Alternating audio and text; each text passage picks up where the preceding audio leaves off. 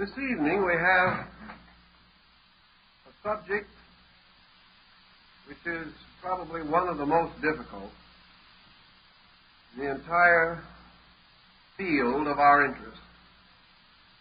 It has been said that the history of the study of consciousness is the history of religion, philosophy, and science.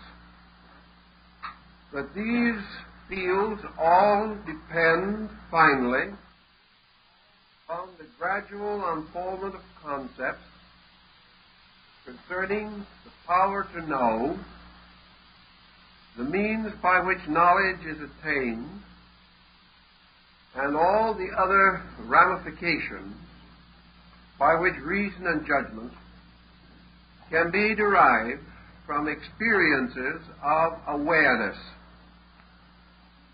Some of the early modern philosophers were of the opinion that the term consciousness should be dropped entirely, as having developed gradually around itself such a frustration of meanings that it was no longer possible to use the term or the word intelligibly.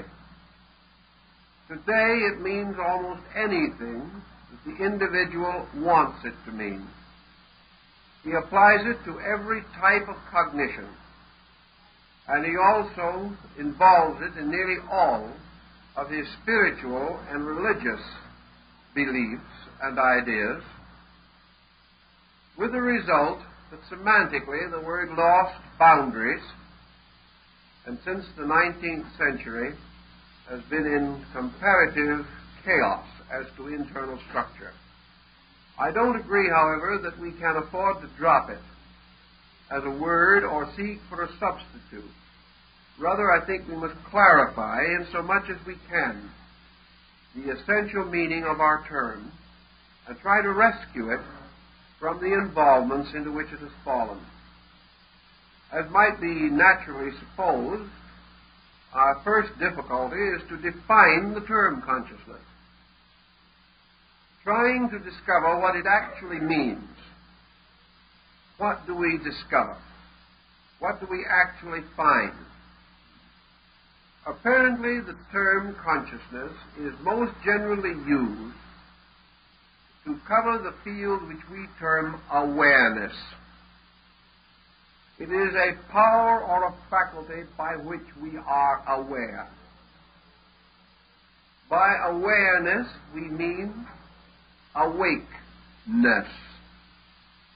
We mean that these faculties are in a position or in a condition to accept the stimuli that may come to them from a variety of sources, external or internal.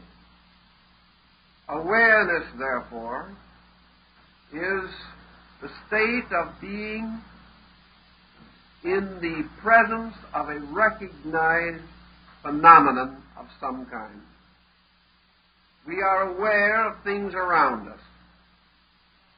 And this brings us to the first question that has been asked. Is man aware of the fact that he is aware? Up to a very recent time, there is reason to doubt that. Awareness was an acceptance. The individual turned his attention from one thing to another and accepted into his nature the testimonies of his senses, things seen, heard, touched, flowed into him, but he was not aware of himself in relationship to these things. He was not aware, for example, that his own consciousness accepted or rejected these phenomena by intent or purpose. It was merely a something forever available to become aware of whatever stimuli was brought within its range. Gradually, however, the investigation of phenomena has led to the conclusion that whether we are aware of our own awareness or not, that there is a certain continuous activity from within ourselves, even in the most simple problem of seeing. Seeing is not merely the sense of sight, registering its own testimony upon something within man. Seeing involves a motion from within man, a motion of experience, a motion of inevitable and intuitive recognitions. The individual seeing, whether he is aware of it or not, immediately begins to estimate the thing seen. A power within himself begins to pass judgment upon the thing seen. And this judgment is nearly always based upon experience, based upon memory, or upon previous instances in which similar things have been seen, or upon comparison, or perhaps upon the intuitive sense of utilities involved. Whether we know it or not, we always see with a certain appraising power. We are constantly passing some kind of judgment about the things seen, accepting it, rejecting it, liking it, disliking it, responding to it pleasurably or without pleasure, actively or passively.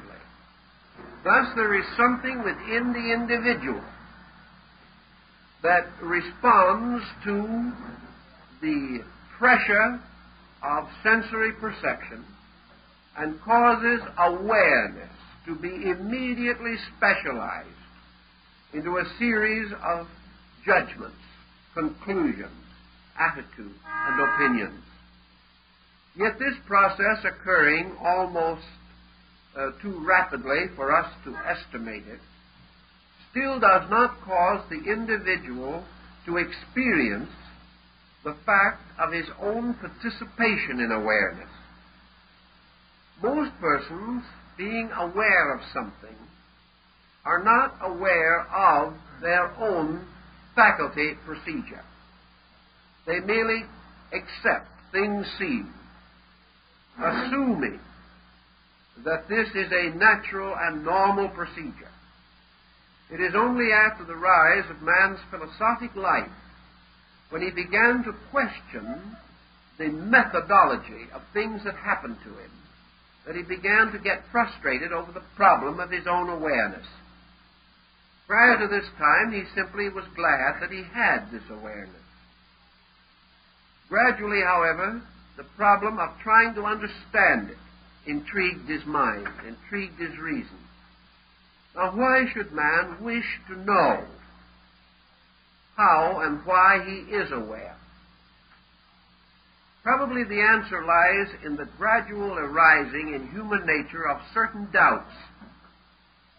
From early time, man became aware of the fallibility of his own judgments. He realized that he could be mistaken, that due to the pressure of some psychic factor within himself, he could not depend upon the validity of his own sensory perception.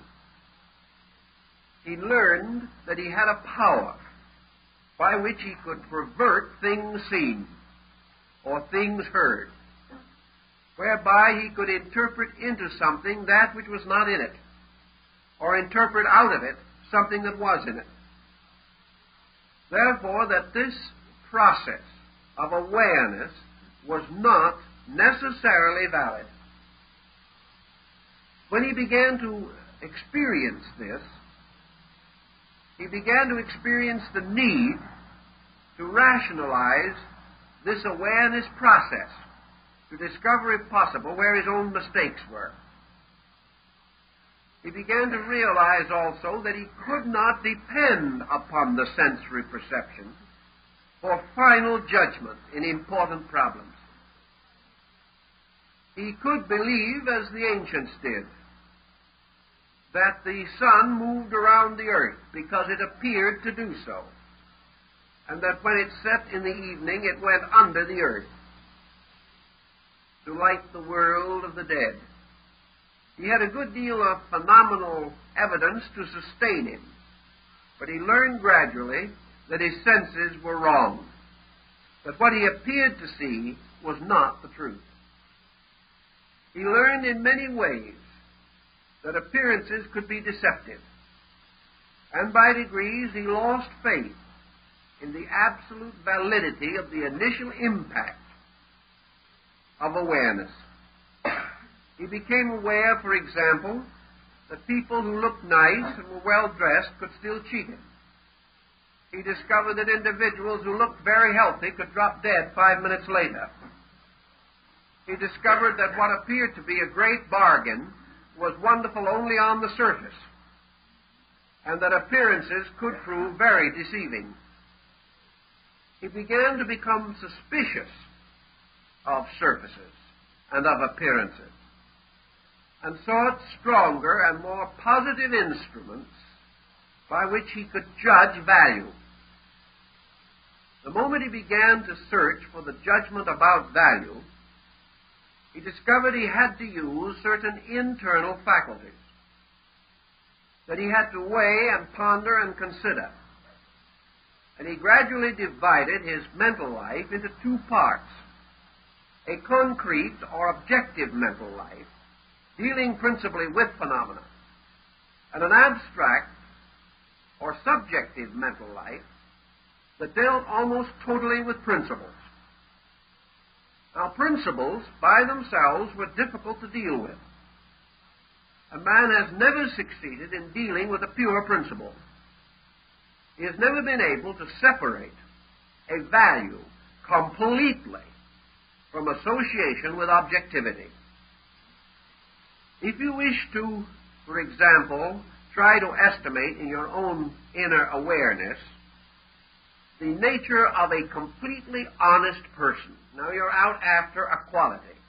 You're out after the quality of honesty. You want to construct for your own purpose an archetypal image of total honesty. It is utterly impossible for you to do so without some recourse to objective symbolism.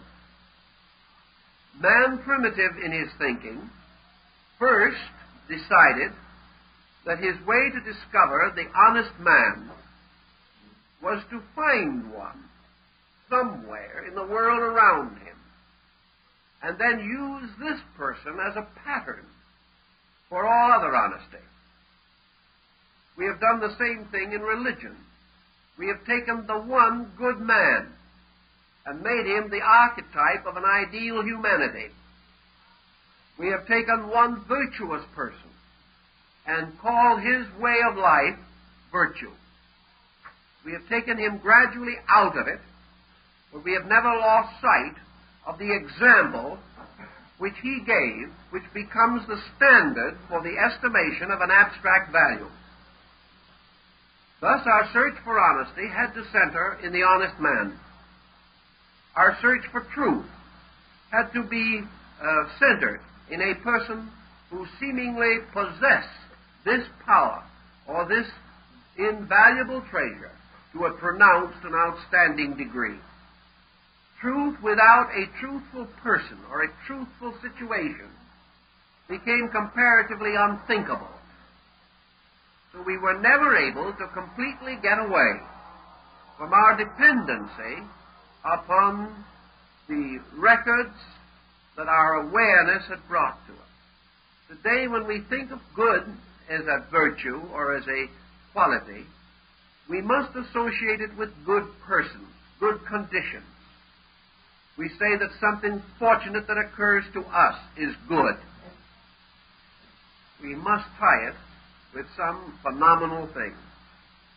Thus, as psychology has pointed out, we are not yet in a position to say that what we call consciousness is an arbitrary something within us which judges all other things. We are not able to say that consciousness is something in us forever judging righteous judgment. We would like to say that it is, but we are not able to prove this. either in our own living or by recourse to the compound example of life around us. We must, in absolute honesty, therefore, say that consciousness as awareness is an awareness capable of error, an awareness which merely is awareness, but is not able to pass final judgment upon the qualities of which it is aware. Now this brings us to what you might almost call your Scottish metaphysical position on this, namely that consciousness per se and substantially represents the divine in man. That consciousness is a God-given attribute, inscrutable because it is divine, beyond definition because it is a spiritual thing, utterly transcending any of our objective or material experiences. Now this causes also a moment of pause, because we know that we are now in the presence of a serious dilemma. If consciousness is inevitably divine, then we must explain the margin of error which we find in it, because we are not able to assume that there is a margin of error in the consciousness of God. Consequently, if consciousness is inaccurate, if man can come to certain conscious conclusions which are not true, then consciousness cannot be totally and completely divine, because if it is, we associate it inevitably with the element of the infallible. And every aspect of consciousness that man knows today is fallible. We know, for example, that the noblest aspects of consciousness as we know them will be subject to modification in the future, and things which today we disregard or upon which we pass adverse judgment may sometimes be accepted as superior to what we have now, or what we now accept. Thus, consciousness cannot be more or nor less than a conditioned kind of awareness. Now, what religion is really trying to tell us is that we actually have no definition or no true and complete explanation for this fact that we are aware. Once we become aware, we can assume that our awareness is subject to error imposed upon it by mind and sense. Thus, the awareness of man, recording any phenomenon, may be subject to error due to false or inaccurate recording. The sensory perception was not correct or not complete in its testimony. This can and does still leave the root of awareness as an energy or as a power, a kind of spiritual electricity, a kind of life essence by which awareness is possible. Religion might well affirm that this life essence, prior to its entanglement in judgment, or prior to its extension in awareness, may be regarded as a sacred or divine element or agent in the compound of man. Science today, striving to work this problem out, has had a number of hypotheses with which it has toyed, at least for a time. One of these concepts is that actually consciousness is a byproduct of body. That in some way consciousness arises within body.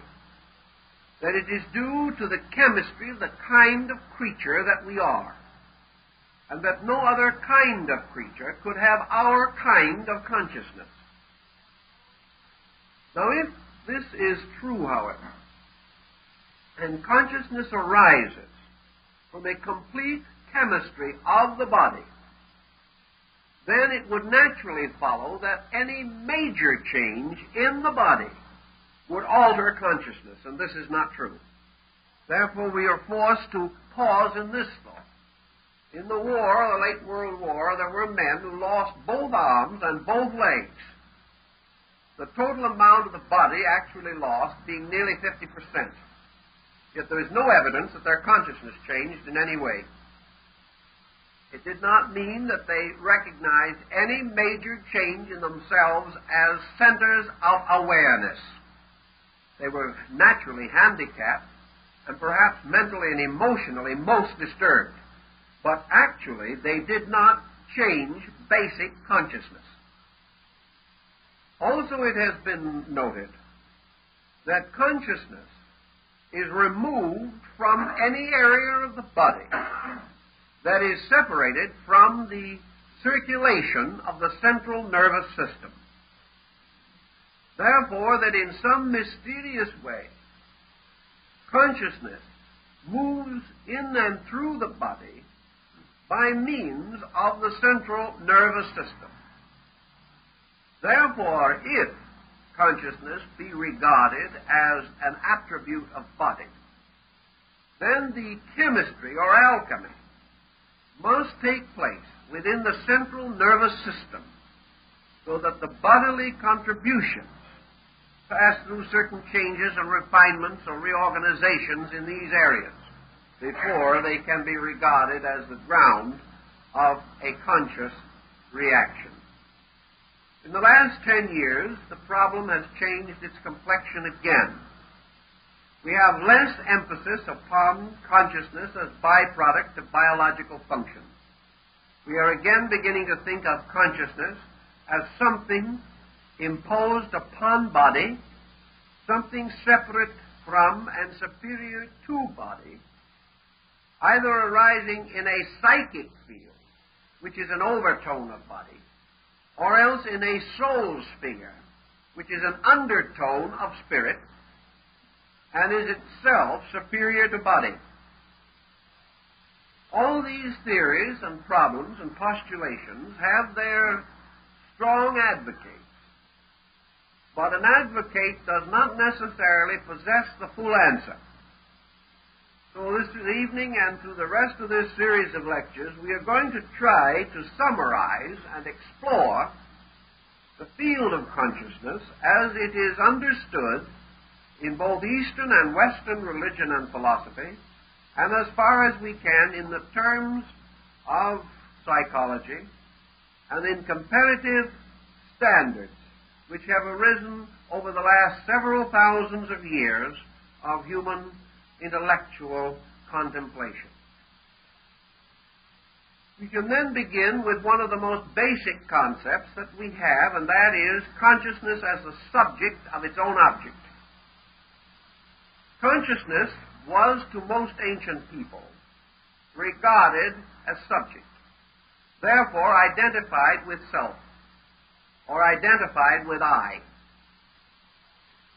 Consequently, in seeking for early definitions of consciousness, it was customary to associate this power with the existence of a selfness or even a selfhood within the composition of man. Consciousness then became the primary attribute of self. I am, being perhaps one of the simplest, the most ultimate statements of consciousness, and a statement which has gone unchallenged for the most part through the ages, because no one has sensed or felt the audacity to say, I am not.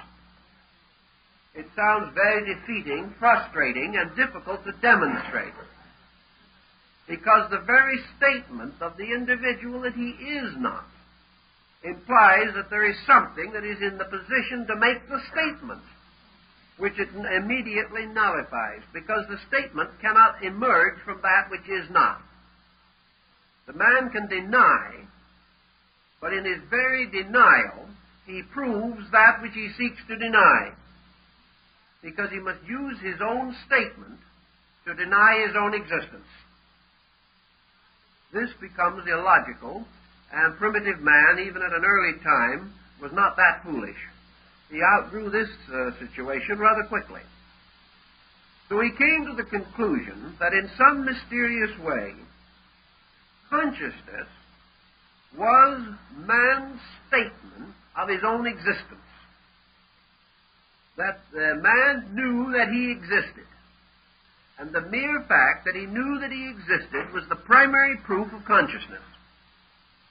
How he knew, what he knew, why he knew, these questions have never been answered. But that he knew became a self-apparent fact, against which there seemed to be no possible attack. The individual attempting to demonstrate his own lack of self-existence found that it was impossible to make a demonstration without making use of the very elements which he sought to deny. So he was forced to give it up. We find in religious writings, therefore, quite frequently some simple statements such as "I am." And we find this in the story of the visit of Moses to the court of Pharaoh in Egypt.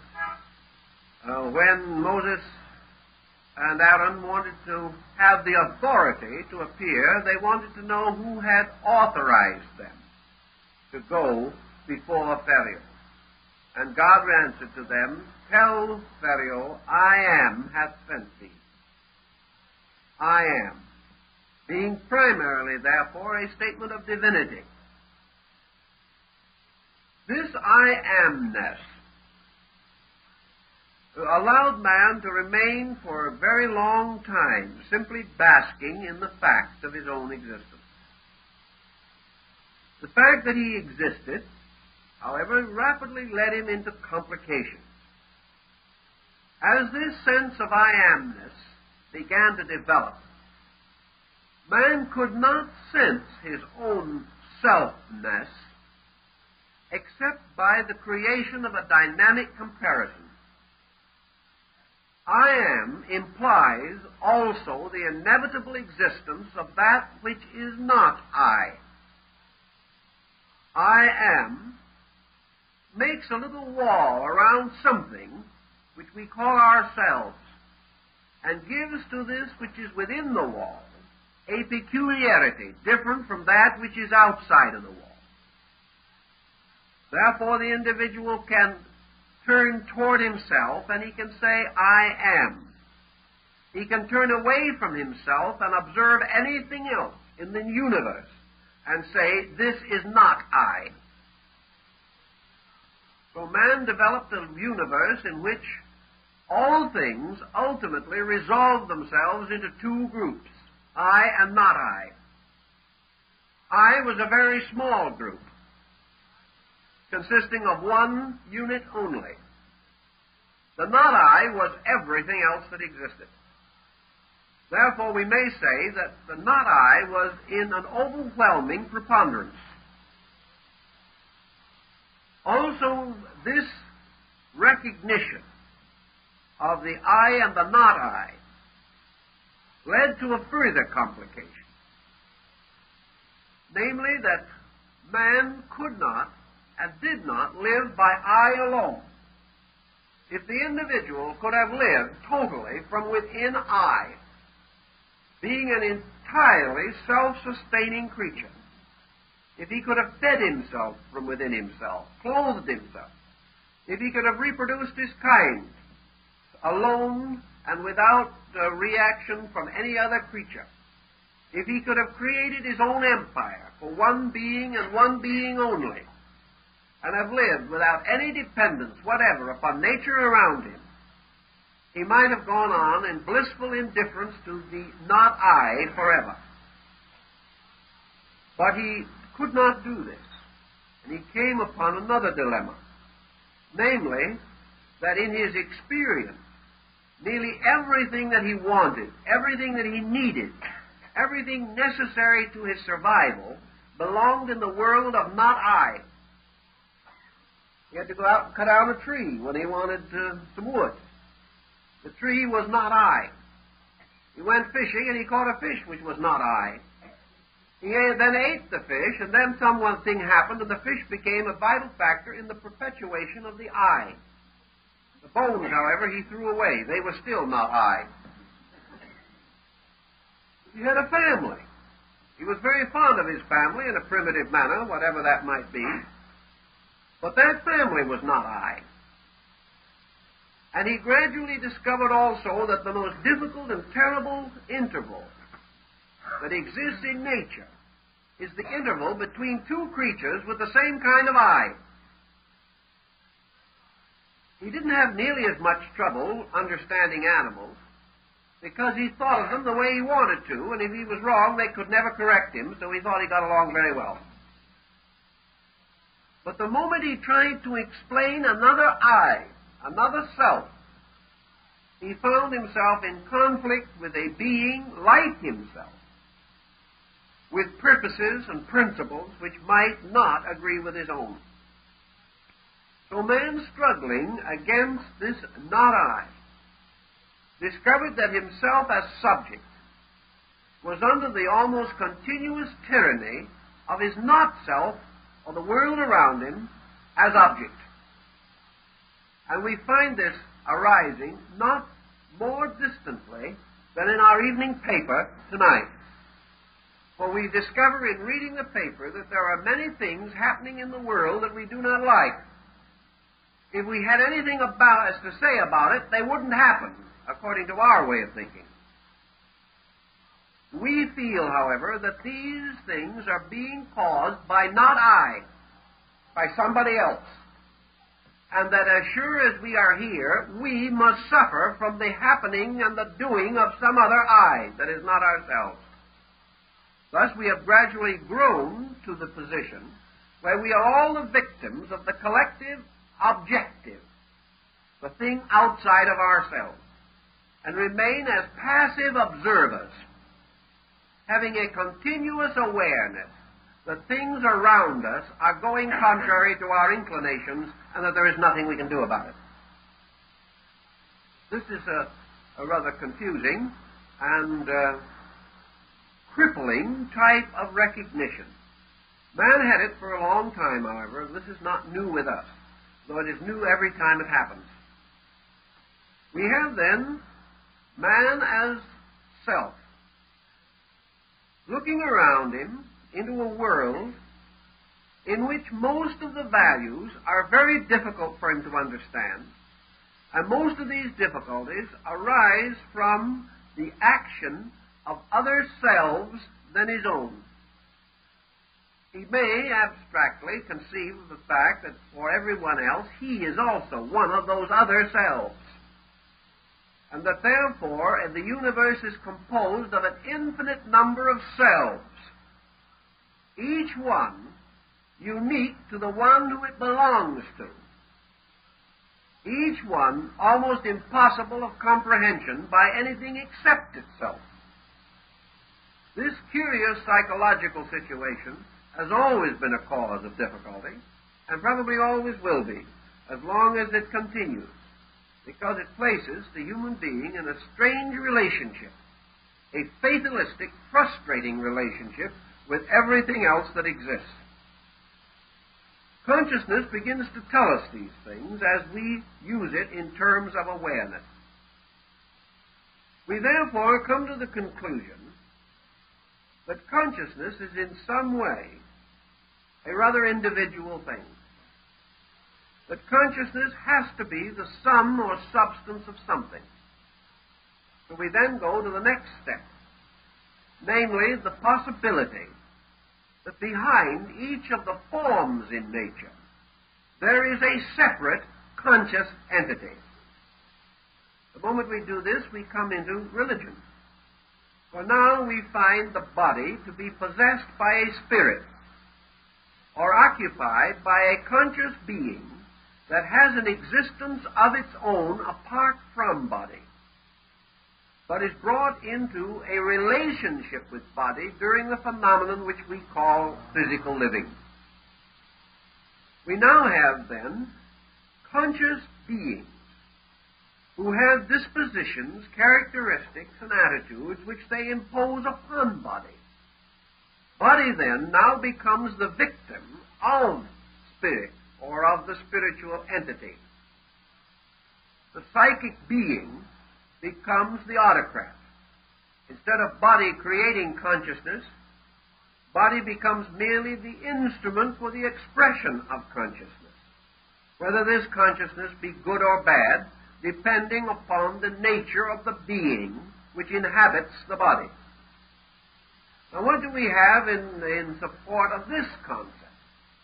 We have one thing that seemingly is very powerful, and that is this ultra-individuality of self, this apparent hopeless separateness of self, this situation that we see around us, that we are not understood by others, that the purposes sacred to us are meaningless to others, that basically we have great difficulty understanding and just as great difficulty being understood by any other being. Under such conditions, it seems that we can demonstrate that consciousness is a series of individual units, each one encased in some kind of form or body, and that these individual units are irreconcilable in themselves, having different origins and different destinies. This seems, from a phenomenal standpoint, reasonably conclusive, but it presents us with another rather abstract but important dilemma. And that is that we observe everywhere in nature that things in their ultimate states are not separate.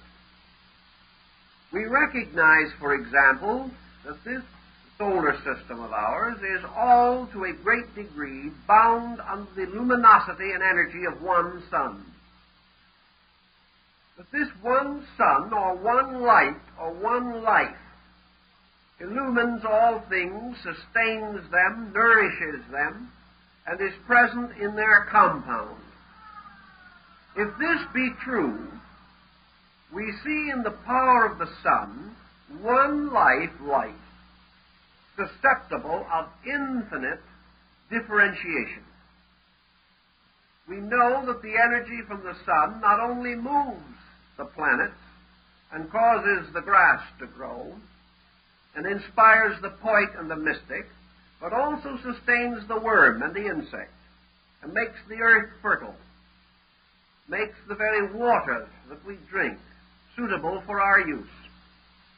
Thus, this life, though infinitely separate in its manifestation, appears to us to be one essential substance.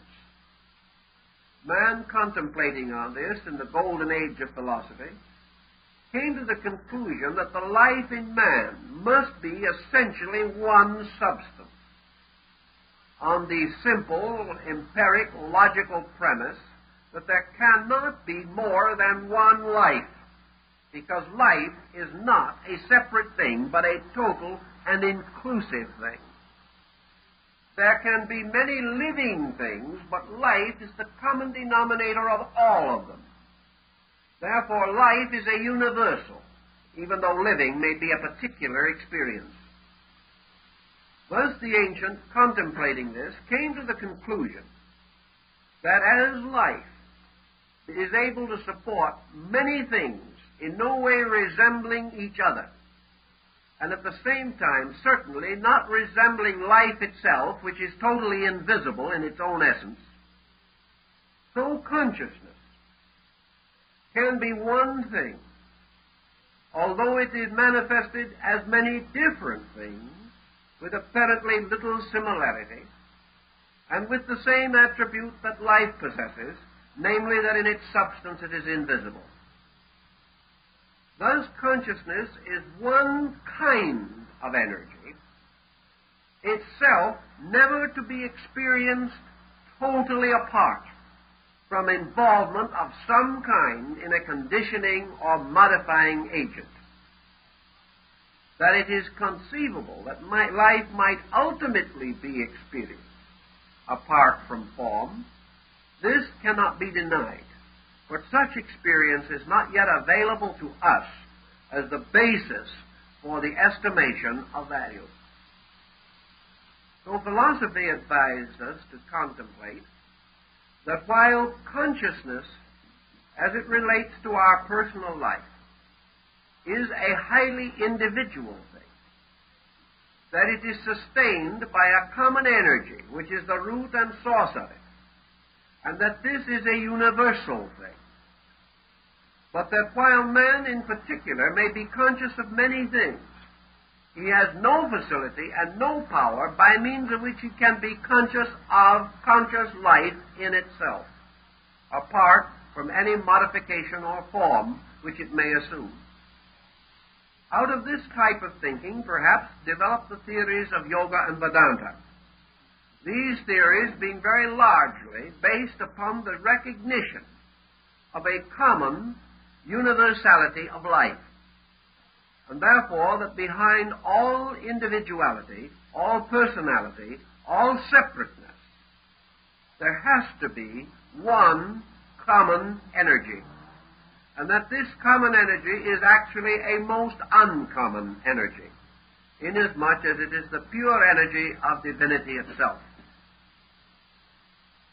This, of course, led from a concept immediately to a precept, and Vedanta developed along the idea that having affirmed the existence of a transcendent universal energy, in this case a universal energy consciousness, that it was the privilege, duty, and responsibility of the human being to so integrate or organize his own resources that he could become increasingly conscious of this universal agent.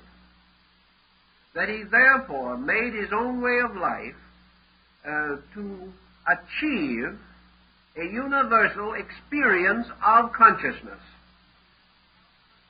Now, this universal experience of consciousness, the modern psychologist warns us, is not quite as simple as religion might make it seem to be. Because actually, how are we going to discover the validity of our own mood? Supposing the individual actually has what he regards as a genuine experience of cosmic consciousness, how does he know that it is cosmic consciousness?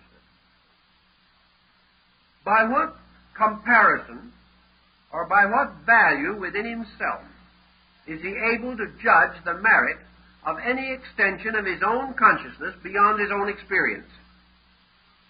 This becomes a very difficult question. We may have an experience which seems to us transcendent. How transcendent is it?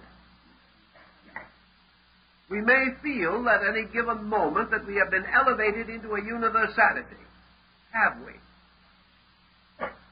Or are we merely drawing upon our own symbolism and simply projecting a mental image of a state which has become familiar to us through reading, through thought, through study, or through contact with some outstanding system of religion or ethics?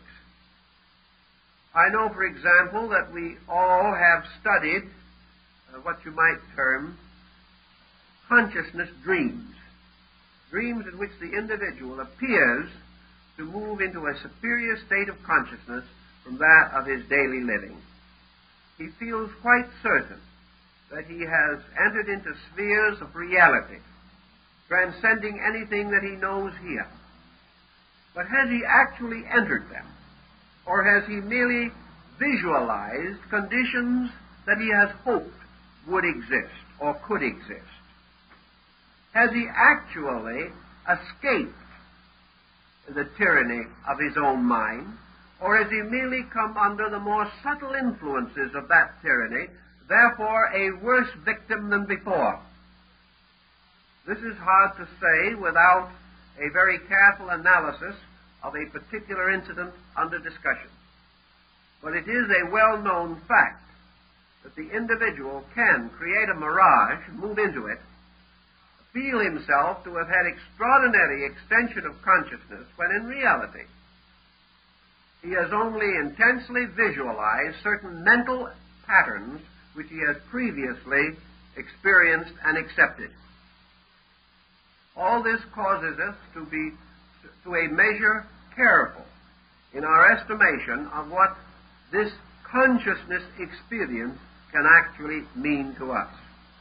We have to be very thoughtful, very wise, not allow ourselves to become too optimistic in our examination of these factors. The fact still remains, then, that we are aware, and that this awareness troubles us to the degree that we try to understand how we are aware and why. And perhaps in going into this situation as thoughtfully as we can, there is another approach that might be worthwhile. And that is the approach of the mystic. And the mystic, seeking to discover consciousness, tries to do so by suspending the function of everything that is not consciousness. He does not attempt to storm the gates of heaven. He does not attempt to push his own mind or his own convictions into the world of causes. He does not attempt to dictate to the universe as to how it exists or what it is like, nor to impose any concept of his own upon universals. He takes the attitude that if he imposes no concept, if he suspends all of his own personal attitude, that which remains will form a kind of door by means of which the impersonal, at the root of himself, may come through into manifestation.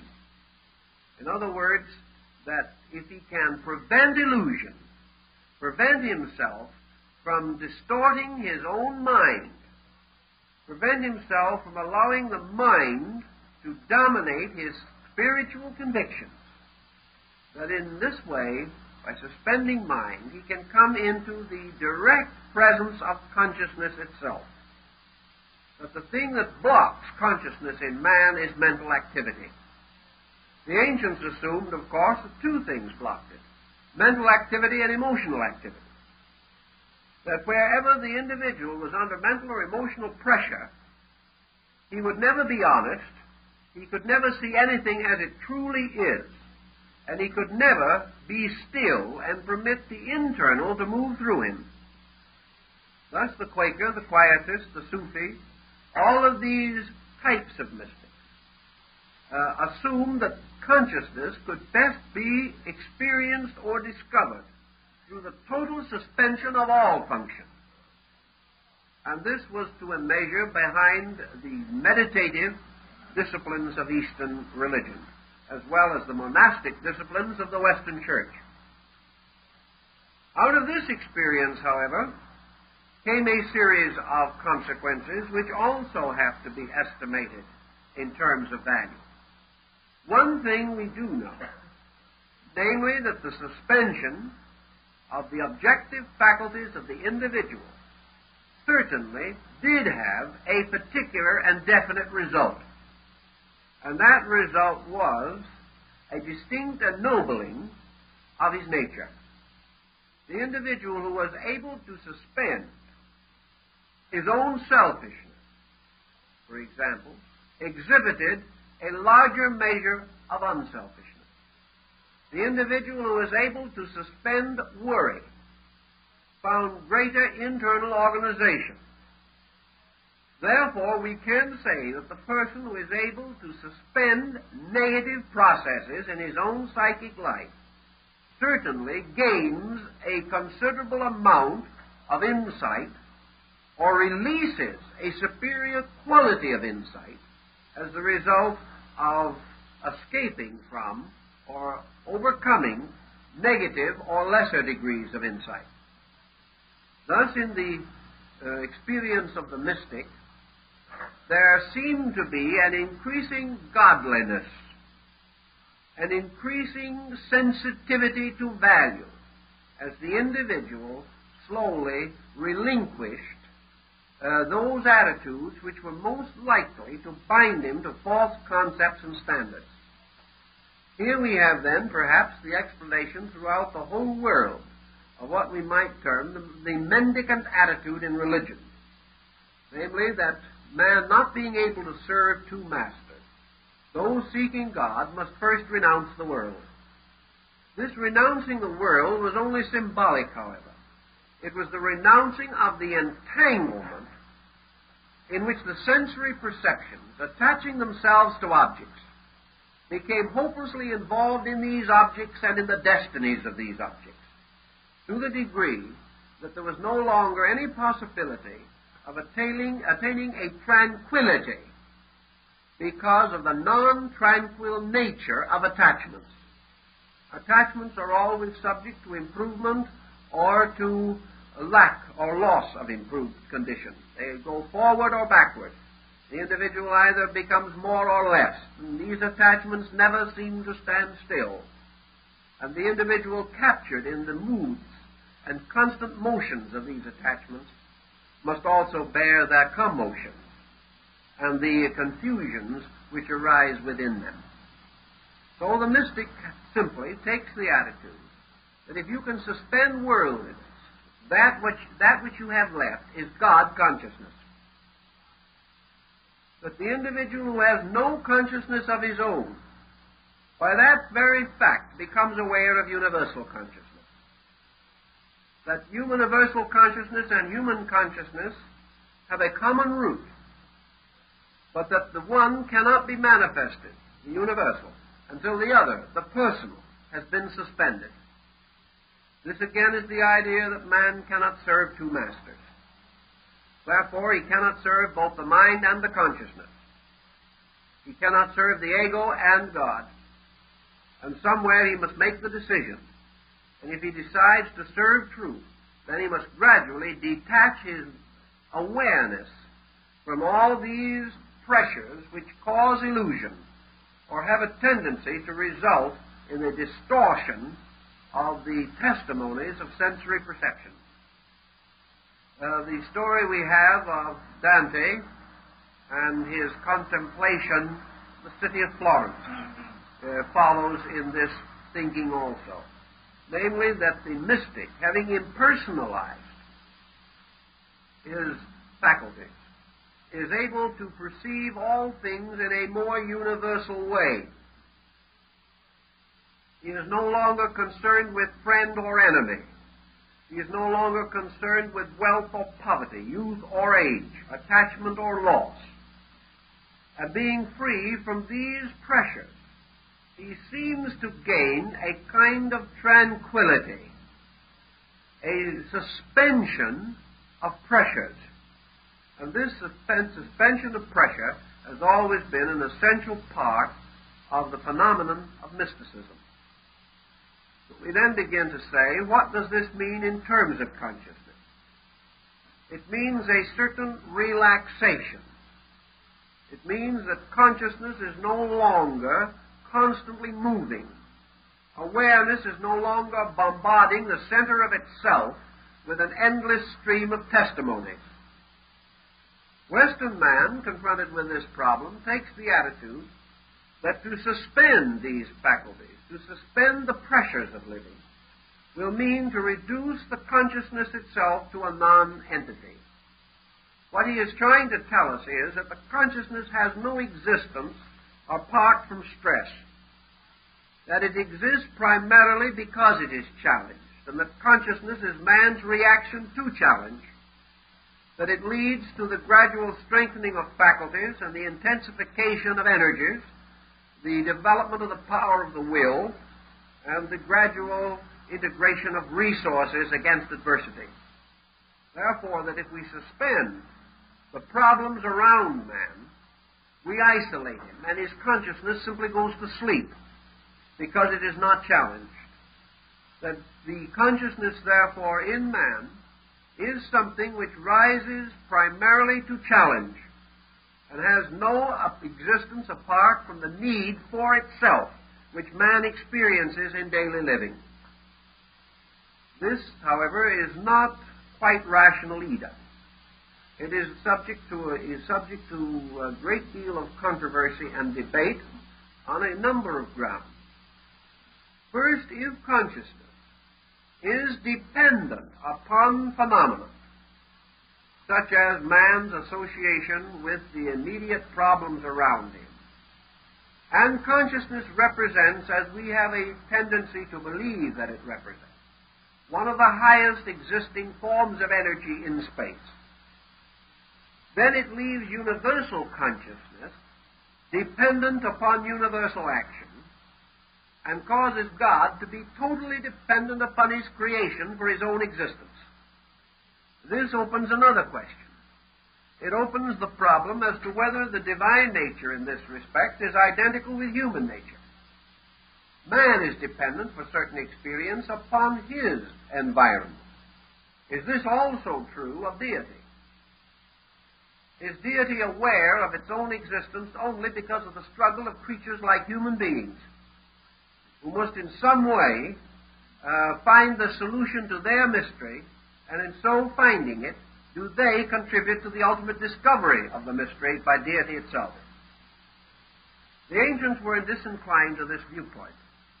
They were more inclined to view a middle attitude as one perhaps of greater accuracy, admitting that consciousness is dependent in its manifestation upon phenomena. The ancient also affirmed that it has an existence and subsistence apart from phenomena. Therefore, that if the individual does nothing, in no way stirs mentation or emotion, suspends every faculty and observation and power that he possesses, that he does not, in so doing, destroy consciousness, or cause it to cease to exist, or to cease to have a natural faculty of its own. The ancients were inclined to assume that consciousness has an existence in itself, and that this existence in itself is perhaps the supreme mystery of all mysteries in the universe.